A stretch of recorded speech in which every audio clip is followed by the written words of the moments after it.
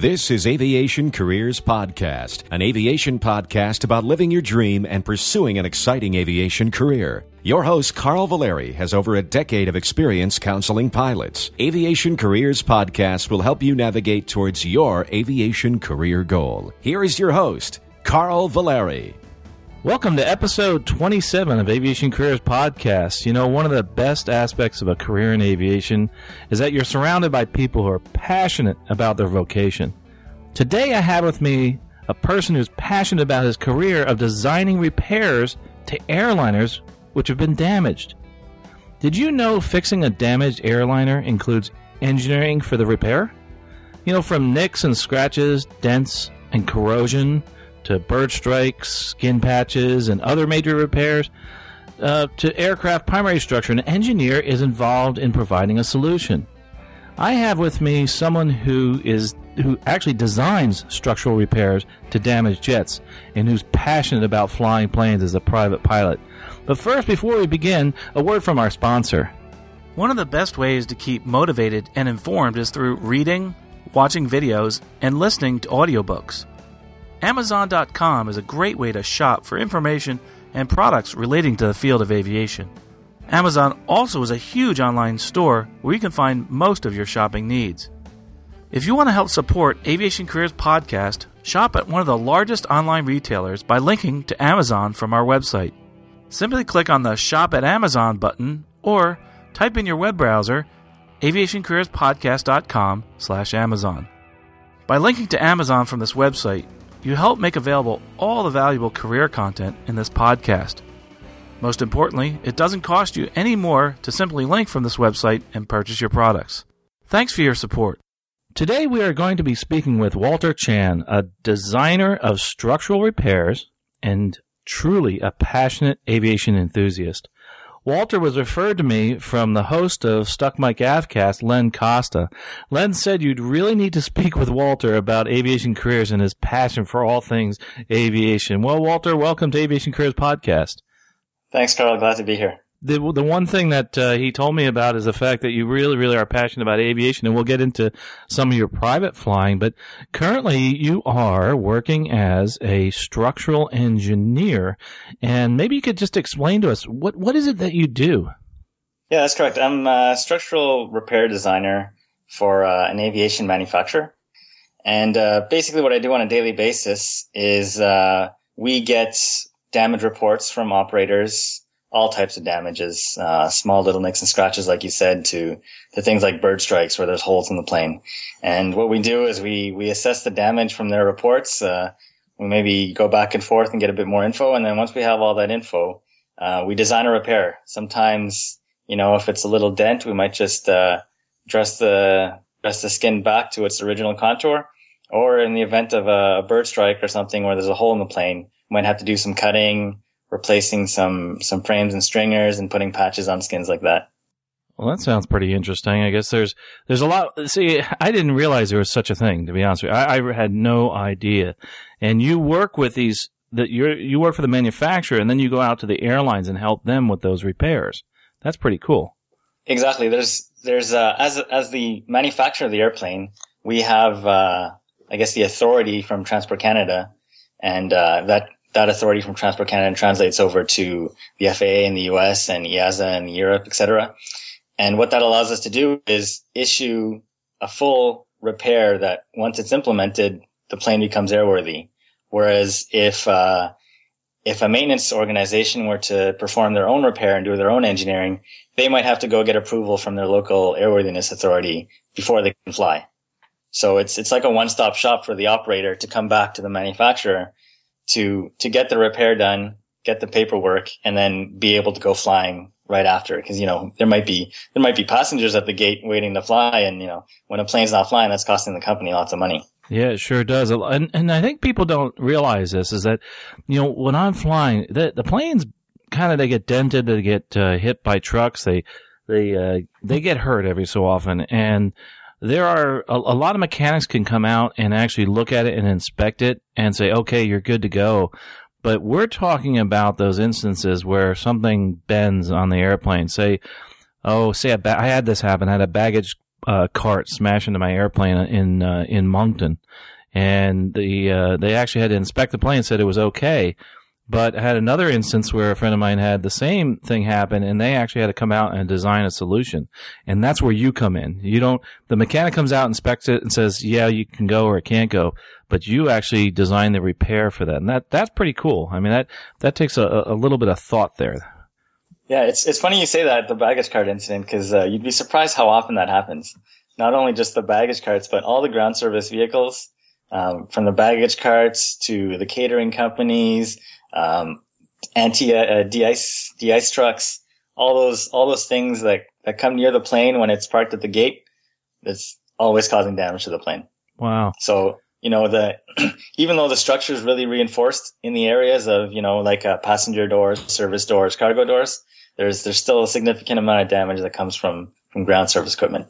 I wonder how many of those happen every day. I mean, that'd be kind of neat to find out. But, yeah, you're right. I mean, it's incredible. Just bird strikes alone, too. I mean, birds are always hitting airplanes. But that, and that's another thing too, is that you'll get a mechanic comes out and they say, okay, it's good to go. And then, or they don't, and they do coordinate with someone like yourself, the designer of that aircraft, or the manufacturer, I should say. Exactly. Yeah. So to answer your original question is, once that happens, once you flag that damage on your walk around, the mechanic will come out, but it's not them that's going to say whether or not you're good to go or not. Most airline manufacturers have what's called a structural repair manual. And in that structural repair manual, there are allowable limits for dents and scratches. So, barring any huge hole in the plane, they might just measure the damage and find out that it's within allowable limits and allow you to fly, or at least allow you to fly for a certain number of cycles. There might be some repeat inspections to check if there's any damage propagation.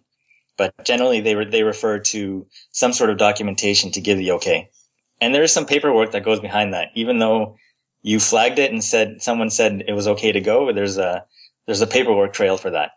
And I'm sure you have some reports on the piloting side to fill out when you see something to flag it. Oh, sure. Yeah, we have an actual maintenance log where we fill it out. And then, of course, now it's interesting you mentioned this, because now I understand what they're saying. Well, they'll say, hey, we need to make sure it's within limits. So that's the document they look towards, the manual they look towards. And then they'll say, okay, it's inspected, it's within limits.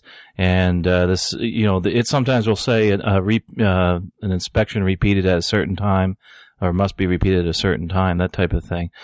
So that's how that works. And there's tons of paperwork. It's amazing the mounds of paperwork we have for repairs like that. So yes, so that's what happens. So now I know a little bit of behind the scenes. So when they're trying to find out if it's within limits, that's what they mean. If it's within limits of what it says in the manual. Exactly. And if it's not within limits, then we go to your second part of your question, is what happens if you can't go flying? Then you need to get somebody to fix it and to engineer a solution, I guess, and that's what you do. Exactly. So the operator will call us up.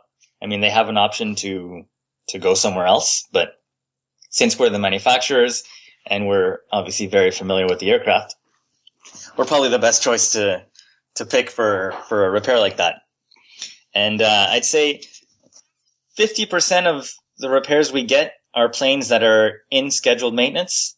So while the mechanics are taking stuff apart in the interior or things like that, they'll find damage and they'll flag it.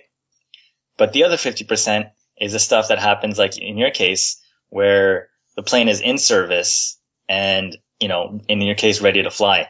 And that's when things are urgent. So we do base our work on how urgent the repair is needed. If some plane's in C-check, then we might take a week to provide the repair and, make a full permanent repair. And when I say C-check, for the listeners who maybe aren't familiar, C-check is a heavy maintenance check that happens every few thousand flight hours. So we might take a long time to provide a full repair that'll last the life of the airplane. But in your case, if we take the baggage cart incident, you were probably ready to board passengers sometime soon. And when that happens, we might issue some temporary repairs, to allow the plane to fly for at least a few flight hours until it can get to its home base. Right. Or if it's too bad for that, we can also issue what's called a ferry flight. And a ferry flight would allow the plane to do a non-revenue flight to return to its home base, where we could then do a full repair. And you hope that happens, because otherwise you get stuck actually having to fix it on site, because that has happened to me where we couldn't even, the damage was so bad they couldn't even get a ferry flight permit. They had to do some preliminary repairs and then got a ferry flight permit to actually to go someplace to actually do the rest of the repairs. So, exactly. So I'm guessing that flight was canceled. Yeah. It sure was. It sure, and like I said, and you said too, it does happen more than you think, and that's why you have to be super duper careful working around airplanes. The ground crews have to really be trained and have to be super careful. But speaking of, before we get too much into your engineering job, one of the things I forgot to ask you in the beginning here. I love to do this. I like to tell people where we are. I'm actually today in sunny Florida, and from my home here, and and it's about right now. It was about 75 degrees out today, but you're somewhere a little bit cooler than that right now. Where are you right now? I'm in Montreal, Canada, and presently we just got.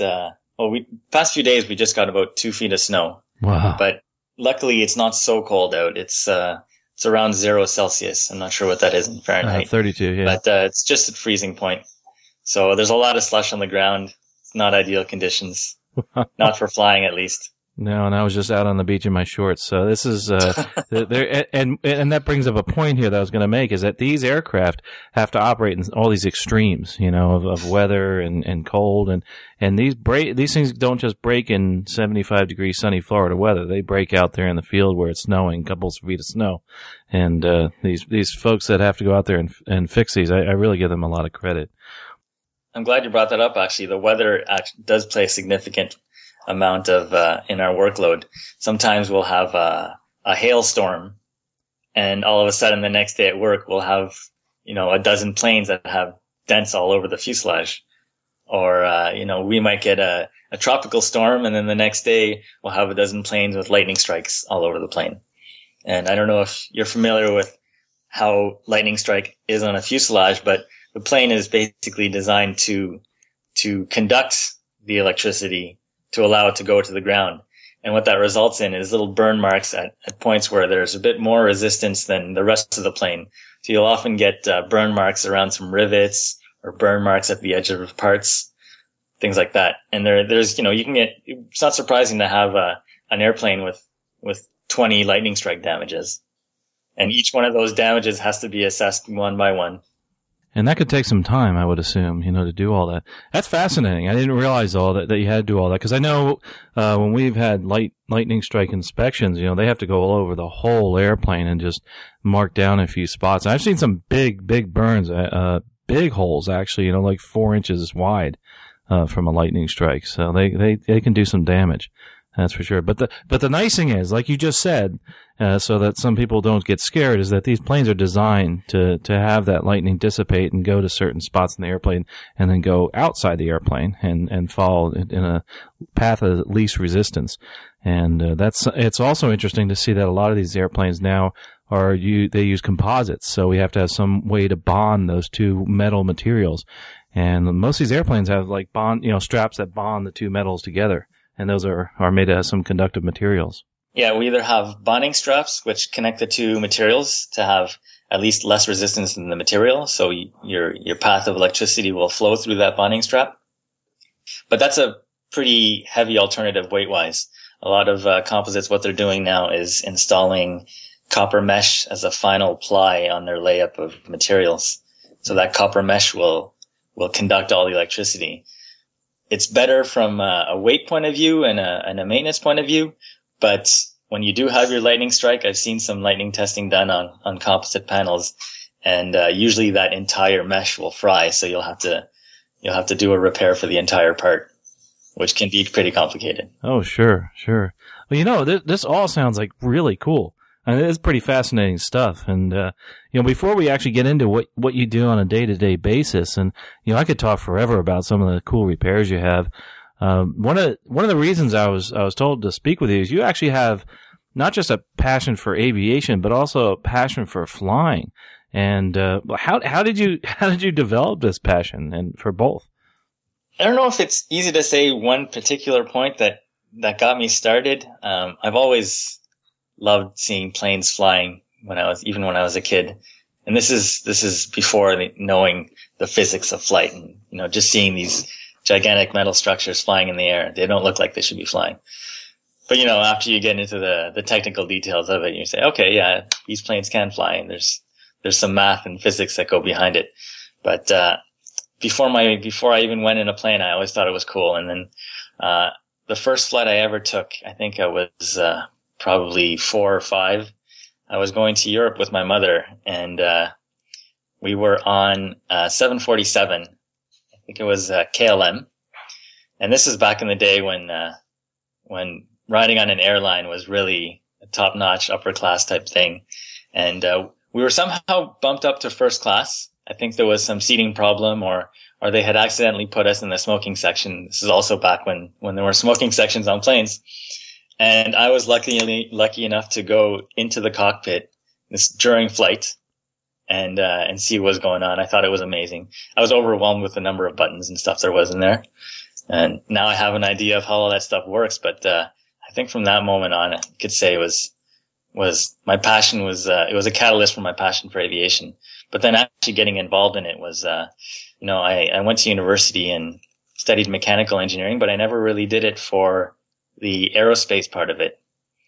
I probably would have been involved in aviation had I chosen another field, but it works out well because aviation needs a lot of mechanical engineers. So, also being in Montreal, we'd like to call it the aerospace capital of the world. There's a lot of aerospace companies here in Montreal. Provides a good job opportunity for me finishing school and allows me to pursue my career in aviation. There are quite a few companies in the Montreal areas involved in aviation. I get to fly up there quite often, and from engine manufacturers to aircraft manufacturers to simulators, there's quite a few things that go on up there. So that's a real exciting place to be, especially as an engineer. And it's interesting that you went from mechanical to doing something in aviation, and it's I'm sure you're glad that there are jobs as mechanical engineers in these different airline manufacturers, engine manufacturers, and et cetera. Oh, absolutely. I was going to say, you also fly airplanes too. You don't just fix them. Yes. I've been flying for about 2 years now. I'm only a private pilot and only flying a 172, but the thrill is there. I absolutely love it. It takes a lot of skill to fly a 172. When people say it's only a 172, I tell you what, get an airline pilot like myself into a 172, and you'll see a real comic routine trying to land that thing, because it takes a lot of different skills. I know when I transitioned back, it's a whole nother ball game. Obviously using a lot more stick and rudder, and the controls are super light.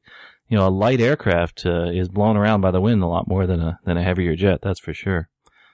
But it's good to know that people like you are still hand flying little planes, because, as proficient as you may be in an electric jet, you still want your pilot to have those hand flying skills and those basic get your plane on the ground skills. It's funny you mentioned that, because in general, the airlines primarily since two accidents. There's the one up in Buffalo, and then another one, Air France accident. There's a lot more stress on actual flying skills when things don't work, and I think that's really important to have those skills when you're moving forward, and just say to yourself, what would happen if this didn't work, or as people say, what the heck is the airplane doing now, and be able to turn all that electric stuff off and keep hand flying the airplane. And yes, it's good. There's a lot of folks that don't like to do that. I mean, they just want to get up there, push the buttons, and go. Exactly. But the flying part, you're still going to land the airplane. And but I will say one thing: I love the autopilot, because when you're flying 8 hours in a day, you really don't want to do that hand flying. Yeah, I don't know what that's like to fly for 8 hours. I guess I wouldn't mind having that problem of having 8 hours flying with no autopilot. Yeah, it's not bad, except for the fact that you're up there all the time, but you and you're just sitting there sometimes straight and level for 3 or 4 hours, but the takeoffs and landings obviously are the fun part. And as you know, I mean, flying a smaller airplane, But, before we talk about your flying career, let's talk about engineers. And you have worked for a company that manufactures airplanes. So what I'm trying to do is understand the type of engineers that would work for an aircraft manufacturer. So if someone's looking to work how about in the aerospace field in general, what degrees would they look for? Or what type of engineers would work for a company like yours? It's really all kinds of engineers. And I said before, mechanical was pretty much the big one, but lots of electrical engineers also. You might even have some software guys in there.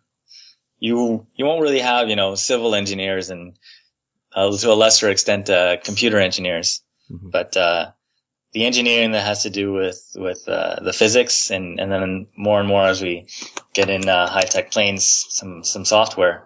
But mostly mechanical and electrical and a bit of software.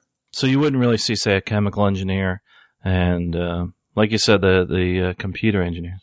It's actually interesting you say that. I guess I didn't mention chemical engineering because it wasn't offered as a program at the school I went to, but I wouldn't be surprised to see a chemical engineer in there. There's a lot of materials and processes that go on.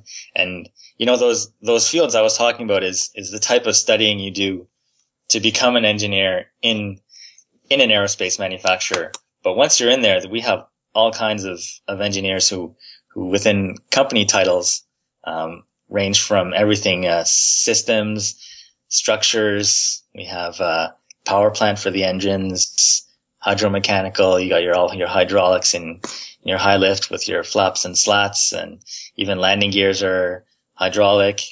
There's aerodynamics also. That plays a big part in the plane, obviously. And, the structures engineer is mostly mechanical. You're dealing a lot with stresses.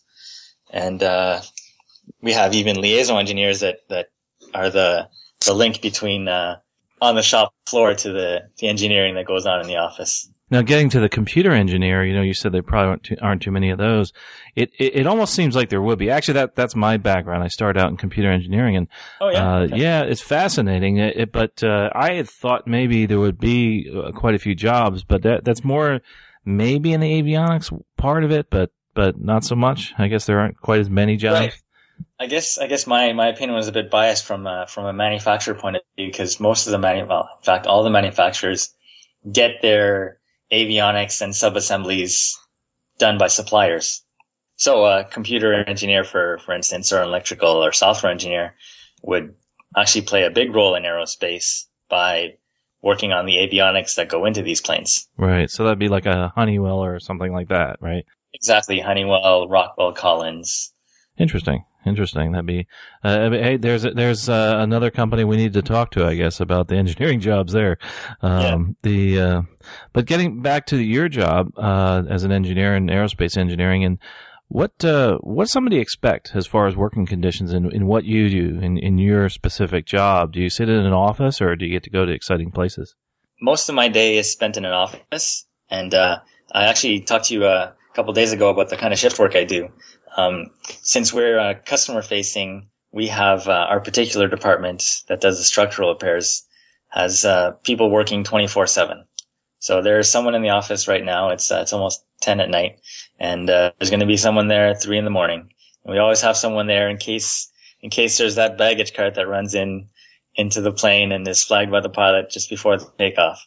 We have someone there to give the okay or to give a quick repair or temporary or ferry flight, whatever the need may be.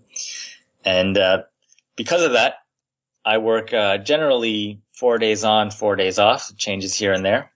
And it is mostly a desk job. Sit in front of the computer most of the time, unless I'm walking around getting info from other departments. When it's off hours, you're kind of on your own. You need to find the information on your own. But during business hours, we have a lot of support from production guys or other engineers that might be around, more familiar with a certain part of the aircraft that you're working on. And on some occasion, like you mentioned, we do travel a lot. If there's an incident, for instance, that has pretty severe damage, rather than having the operator send us a damage report, we'll just go on site and do the damage assessment ourselves.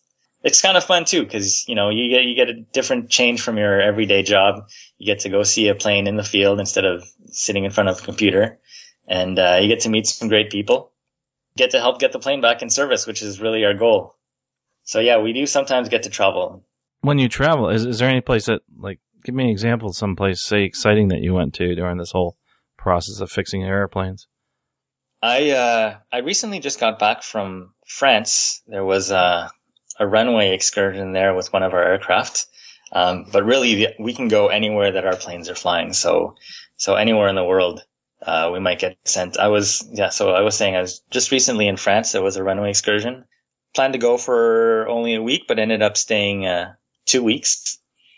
Sometimes for some smaller things, you might only go a couple days. I think last year I went for a pretty severe damage. It was in Rhode Island. And we only ended up staying 2 days because we did all the work we could. And at that point, we just headed back home, and we can do the rest of the engineering work from our office. But I have some colleagues who have gone to China, to other places in Europe. I think I have a colleague now who's in Denmark, and another one of my colleagues who just got back from Newark, actually. Oh, wow. There was a bird strike there. The condition of these planes, or the condition of the work required, is really urgent. We're talking about VPs and stuff getting involved, telling you we need some support on site right now, because we need to know for our planning purposes how long this plane is going to be out of service, and we really want to get it back flying as soon as possible. So on those times when we do go travel, you show up to work expecting a normal day, come in, have your coffee, and then your boss shows up and says, go home, get your passport, pack your bags. You're going, you're going to France, or you're going to Rhode Island. Well, that's cool. Walter, it kind of really blows my mind that there is this job out there of a repair design engineer. I had no clue, and I know we've worked with engineers at the manufacturers when we had certain problems, and it's pretty darn cool. I mean, I think it's neat that you are providing a solution to a problem, and I'm sure some may look the same, but you never know what you're going to get. No, absolutely. It's a great job, and one of the really cool things I find about it, aside from the interesting travel, is that you show up to work every day and you're pretty much working on something new. You're not doing the same, people who are working in development or specialize in a certain system of the aircraft. They might be working on the same thing for months on end. And it could get boring. It's still very fulfilling and it's still very interesting, but being able to show up and not know what you're working on and learning something new every day, working on a new part, learning something you didn't know existed from the day before, and that's really cool. Yeah, that's awesome. I mean, it sounds extremely interesting to me, and I'm sure there's a lot of people listening right now that are really interested in doing something like this. But the whole, like I said, I'd never heard of a repair design engineer. So, what would you tell somebody that now they're interested in doing that? Like, I'm interested. I think it's really cool. But what would you tell someone young that wants to become, or anybody that wants to become a repair design engineer? What advice would you give them? What path? Where would they go education wise and that type of thing, and how to network? Well, number one would be, first of all, have the passion, want to do this kind of work. And, then there's the technical side of it where, you do need to go to school, university degree in aerospace, mechanical engineering, that type of thing.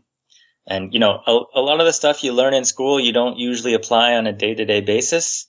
I found that in my previous jobs, you're only using 10% of what you learned in school, and the rest is just, your problem solving skills, or you at least learned how to solve a problem, and you learn the skills on how to get the information you need to solve a problem. But the actual technical skills, the A+B that you learn in school, doesn't really apply every day. But in this job, it absolutely does. So, I would say go to school, get your degree, stay up to date with all the current events and technology, because that's going to get you, get your foot in the door in the workplace. And once you're in, just show your passion for it. And there's jobs like this, not only in where I work, but, in other aerospace manufacturers also. And, what's interesting is that not only is it rewarding, for you personally, it's actually economically it's fairly rewarding. If we look at the Bureau of Labor Statistics, aerospace engineers, let's see, a median income I'm looking up right now is you're looking at about $97,000 on the median. That's right in the middle there. And, half above, half below. The outlook for the jobs, and this is something that's mentioned on their website, it's a little bit tighter. In other words, there's not going to be quite as many jobs, and it seems to me that's a little bit more competitive. I mean, would you agree with that? I mean, you have to really bring your A game to your interview, I'm sure. I guess being in Montreal, I am pretty lucky to have a large selection of employers to choose from. Again, those big manufacturers, like you were saying, and like I was saying, that all those suppliers that provide the manufacturers with their systems and equipment, there's a lot of them. So I wouldn't say it's as competitive in my local workplace, but on a large scale, big picture, yeah, you're right. It is pretty competitive. As for the salary, I don't know if I wouldn't say it's the same here in Canada. I would say it's probably a little bit lower. So I wouldn't choose this career for the money. I would choose it for the kind of work you do. I mean, it is nice to get a rewarding paycheck, but you really have to love what you're doing, because you don't want to do a job just for the money. Because when you have some tough days, it's going to suck all the motivation out from you. Oh, sure. As a matter of fact, and to add to what you said about the pay, that, like Aviation Week did a little survey as far as the average pay. And if you're starting out, it's usually they're saying average engineers run from about $60,000 entry level on up.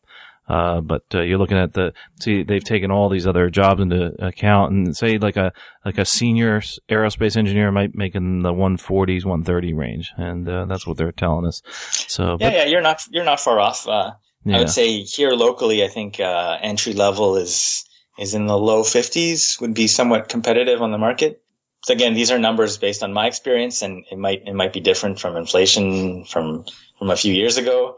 But around that area, and where you're going for a senior, highly technical engineer is probably in that, one could go up to 140-ish. Yeah, so you'll make a good living, that's for sure. And you get to do something fun, as opposed to an entry level airline pilot that's making $20,000 a year. Absolutely. That's kind of why I'm kind of stuck between a rock and a hard place, because I love my engineering job, but I really really love flying, and I would love to fly for a living, but I have to keep that balance. I don't want to jump into full-time flying, because it would really affect my standard of living. Oh, sure. And that's something that we talk about a lot here on the podcast, is the fact that you really need to plan, because if you're making good money now and you're working towards your ratings, you really need to keep that job. And that's what I did. I had a very good paying job and I really wanted to fly, but I made sure that I got every single rating done before I jumped into it full time, because the change in salary is going to be dramatic. That's for sure. And my advice to people, if they're looking at changing careers, is the fact that maybe you should make sure you don't spend too much money, because as you start working your way into any career, you start making more money, and then you start buying bigger toys and bigger homes, that type of thing. It sounds like you really do have a passion for flying, and it's neat that you actually are looking at the possibility of doing some flying and making some money in it. Well, yeah, I'd love to. Ideally, I would I would find a job that couples my piloting skills with my engineering skills, flight test engineer type of thing. But really, like I said, the work I do now is really amazing because of the travel opportunities and the ability to learn so much in such a small amount of time. So I'm pretty happy where I am now. But I do want to keep on flying and getting my ratings. Actually, you had a guest on a show recently who was a part-time instructor, and he was moving on to full-time instructing. But that's an opportunity I'm looking at, because of the shift work that I do. It would be nice to take my days off and go flying and maybe teach some other people how to fly. I think that is a great idea, because we need people to teach that are passionate about this flying and this aviation career and this life.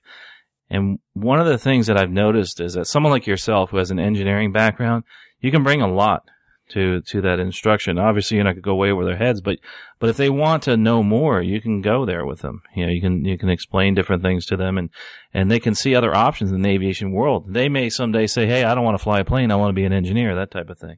Yeah, absolutely. But the neat thing about, and I think you're on the right track here, about getting your flight instructor certificate, and I try to tell people, get as many flight instructor certificates as you can. And the reason being is if you want to build some flight time, you can always be the pilot in command in that airplane, because you can always give some type of instructing.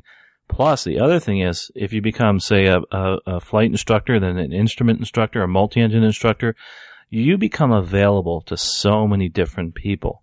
And, as a matter of fact, that's what I do. I try to learn as much as I can about so many different airplanes. So if somebody has a Grumman Cougar, there's not too many of those in the U.S., they'll come to me and say, "Hey, can you take me out for a lesson?" And that's what I think, would be good for you. And I think you're really on the right track. And there's a lot of people out here listening, that will be looking at what you're doing. And hopefully, in the future, I'd like to maybe keep up with your progress, and we could talk again sometime. Yeah, absolutely. I actually have a question for you, and you probably answered it on previous episodes, but what do you do to stay current as an instructor since you're a line pilot? Actually, it's not very tough to do for me because of the fact that I'm very involved in general aviation. I think it's a little tougher for most others. I'm involved with many different things in general aviation. I'm part of the FAST team, and that's the FAA safety team. So I give lectures on flying, and I also teach at the local airport, although I don't get to fly as much as I'd like to, because I am so busy, but that keeps me up with the current instructional environment. And I have people that challenge me, and I do a lot of seminars, etc. So you have to go out and find it. Here's an interesting thing. Interesting you mentioned this, because an airline pilot, a lot of the airline pilots have quite a bit of knowledge as far as instrument instructing. So that's normally what I get asked to do, is do instrument training. But some of the things I love to do are like commercial check rides, like chandelles, lazy eights on pylons, all those fun maneuvers.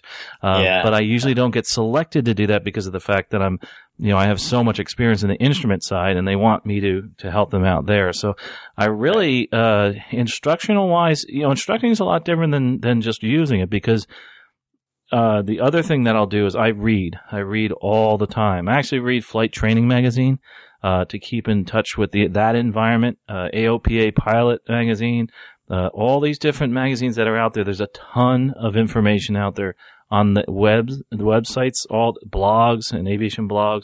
So that's a great way to keep up. Now, the other part of that is the skill of flying. The one part of the skill of flying that diminishes, I found, in someone like myself who does a lot of instrument flying and flies jets, is the takeoffs and landings in a smaller plane. So I force myself to go out and do some touch and goes. And I suggest that, and that's what I suggest to anybody. That's a great question, though. I mean, that's what I suggest to just any pilot in general. Just get out there and do takeoffs and landings, because that's where most of our accidents are. So let me ask you this: looking at your career, what challenges do you think you have facing completing some of these ratings? I know you have some extra time. Is that part of it? Well, yeah, there's time, I guess, wouldn't be as much as of an inhibitor as someone who works a Monday to Friday 9 to 5 job. As you know, most of the bookings on Cessnas happen on weekends, on sunny days. So it's tough to do an impromptu flight on the weekend. But on the week, it's pretty easy to get a plane booked. So I guess in terms of challenges, I wouldn't say time, but there's the financial challenge we spoke about briefly before, and staying current, kind of like what we were saying. It's pretty easy to stay current when you're at the private level, but once you get up to your ratings, you have to keep flying and flying with passengers and stuff to keep your ratings valid. Right. Even the medicals, for instance, for a private pilot in Canada, we have a class 3 that's good for 5 years. But once you go commercial, below, I think, the age of 45 or 65, this is an exam question too. You need to get your medical renewed every 2 years. Right. And in the end, it can, even for an ATP above 60, I think it could be as low as 6 months. Yeah, That's what I'm at in the U.S. Ours is actually over 40. You have to get it every 6 months. So, okay, over 40. Yeah. I think the FAA rules in Transport Canada are pretty similar, so yeah. I'll make sure to get that question right on my commercial exam. And another big inhibitor is the weather, really. In Canada, although the performance is great in cold weather, flying VFR, you can't really do much when you got a lot of cloudy weather, and we get that a lot. Yeah, you sure do. And you get that snow. Wow. 2 feet Exactly. of snow. You get quite a bit of that. But that's good too. I mean, you do learn how to fly in some low visibility, except in a small plane without anti-ice protection is tough to fly in that type of weather, I'm sure. So you basically have like what everybody else has, the weather, the money, the time.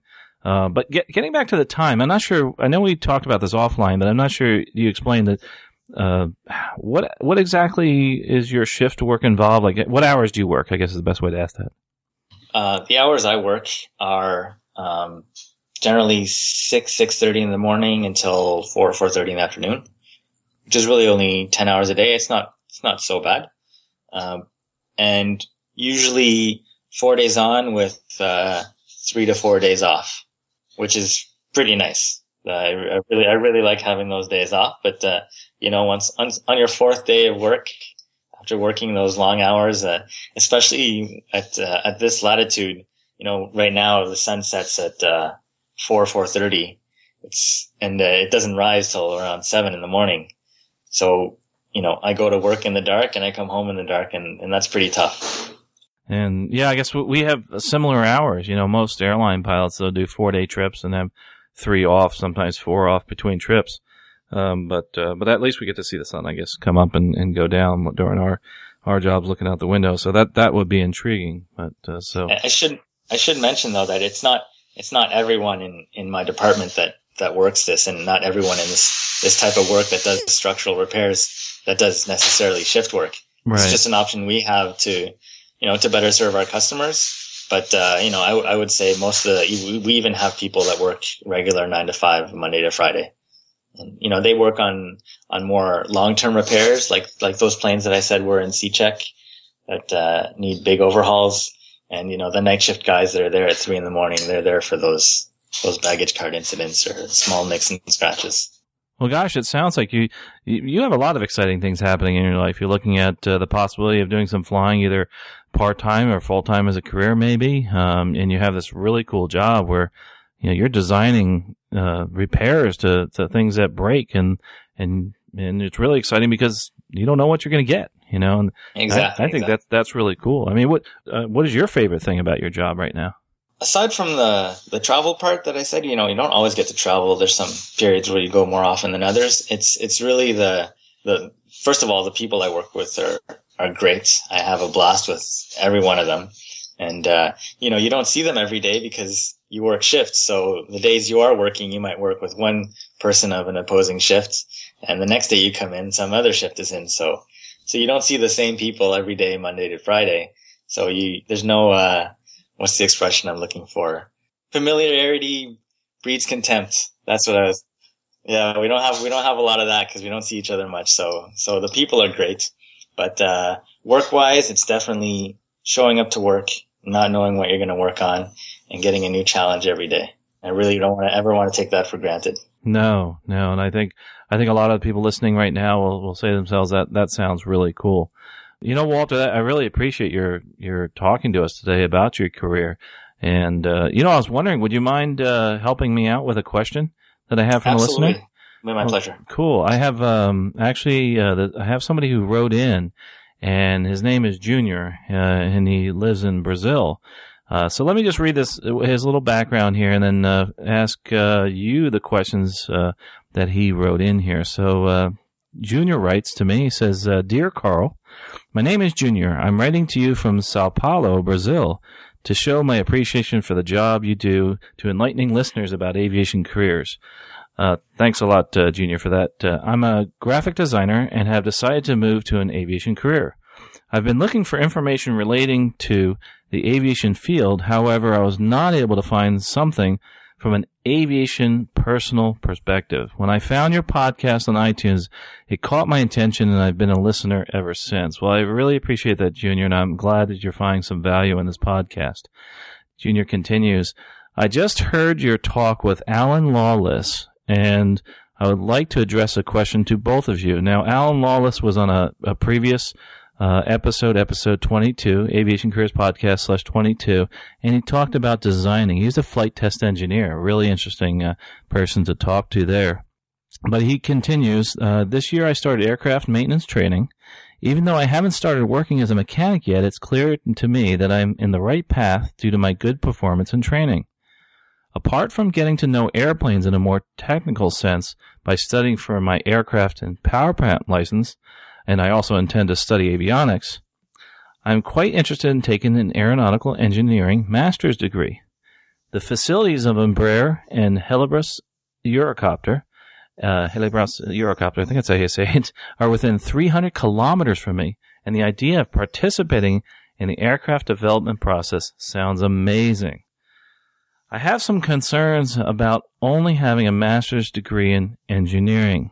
So he asked these questions, and I'll put these to you, and I'll also ask Alan for his suggestions here. So his first question is this. He asked, should I begin with an undergraduate degree in engineering before pursuing my master's? Well, I don't exactly know how the system works in Brazil, but here you're not able to do your master's degree without having an undergraduate degree. And I would say even if you did have the opportunity to, absolutely go for your undergraduate degree first. You need to get those basic skills and knowledge before continuing into higher education like that.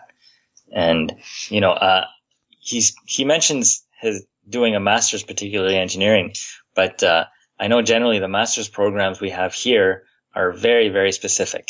So you do an undergraduate degree, for instance, like in my case, in mechanical engineering, but then you do a master's to specialize in something like, airflow over the blades of a rotorcraft, and you do a whole master's just on that one topic. So you become really a specialist in a certain field. And that can be great, but it can also narrow down your job opportunities.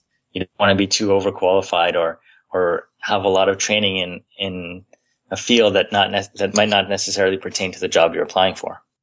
That would be my advice in general for any master's, is that if it's something very technical like engineering, is to actually have that basics first, get your, say, bachelor's first, and then move on to your master's. I think that's some great advice. Exactly. Or even in the best case scenario is you take your undergraduate degree, you get that job at Embraer or Helibras, and you get them to pay for your master's. Because not only will they pay for your master's, but they'll make sure you take the training that is really pertinent to the job you're doing. Right. Great idea. And that's some great advice, too, is just have them pay for it. He actually asked another important question here, because he sounds like he's interested in a flight test engineer. And he was wondering, is it important to have a pilot's license to be a flight test engineer? From my personal perspective, I think it'd be a great addition. I think as far as on your interview, it would help. I'm not sure you'd actually have to have your license to be an engineer, but I'm sure it would look good on a resume. I absolutely agree.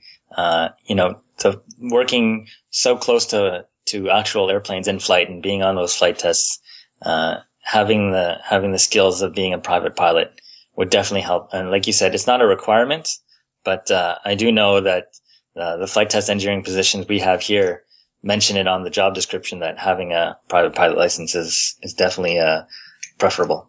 I think a private pilot license would be good for any career. I think it just shows that you are able to study and you're able to commit to something and actually follow through and do something that's not easy. It is difficult to get your license, and it's challenging, and it says a lot about somebody, and something that they can't take away from you once you get that. Yeah, absolutely agree. There's the technical part of flying a plane, and there's the soft skills you learn also training for your pilot license, and that plays a big part in any job you do.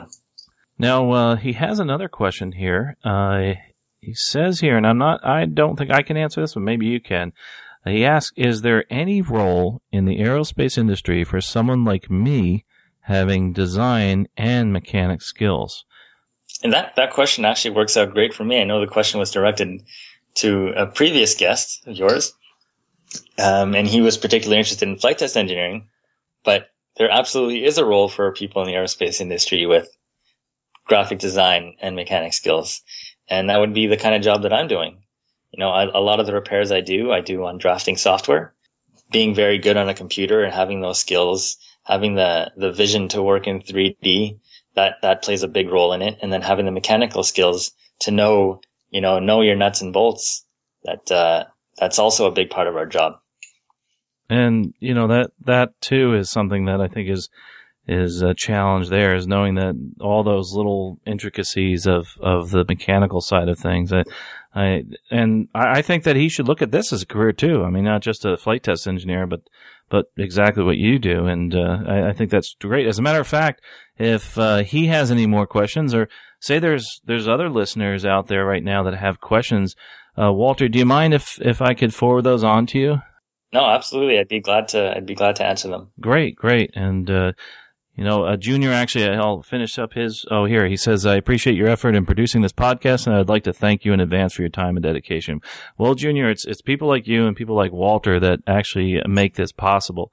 What we're doing here, I think, is helping a lot of people, and your questions, Junior, have helped other people that are listening, and Walter being part of this has really helped a lot. And I tell you, this is one of the greatest things about aviation, is that people are so passionate about it, and they're very interesting and engaging type of people, and that's why I like it. I mean, whether you're fixing the plane, you're designing the plane, you're flying the plane, you're part of the customer service end of it, we're all very passionate about this whole aviation field. It's we don't ever want to leave it, no matter what our jobs are. We're not defined by the actual specific job. We're defined by this industry and how much we love this industry. There's one thing I wanted to add just before you finish up, to maybe help with Junior's career searching skills, and maybe a lot of other listeners, that really, if you want to get involved in your aviation career, get your foot in the door in one of the companies. You know, for his case, Embraer or Helibras. Get your foot in the door, work whatever job you can do, whatever job they have open, whatever job they'll hire you for, and once you're in there, you can move and do whatever kind of job you want. You know, once you're in there, you can see what's available, specifically what kind of work all those other people do, and you have a better shot at getting the job than someone who isn't already an employee of theirs. Well, Walter, that's some great advice, and I really appreciate you relating that, plus everything else you've related here. And is there anything else you wanted to relate to our listeners? I know as far as contact, they can just contact us here. Yeah, any questions, email Carl and I'll give you my answers. Terrific. I appreciate that. And then to find my email address, it's easy.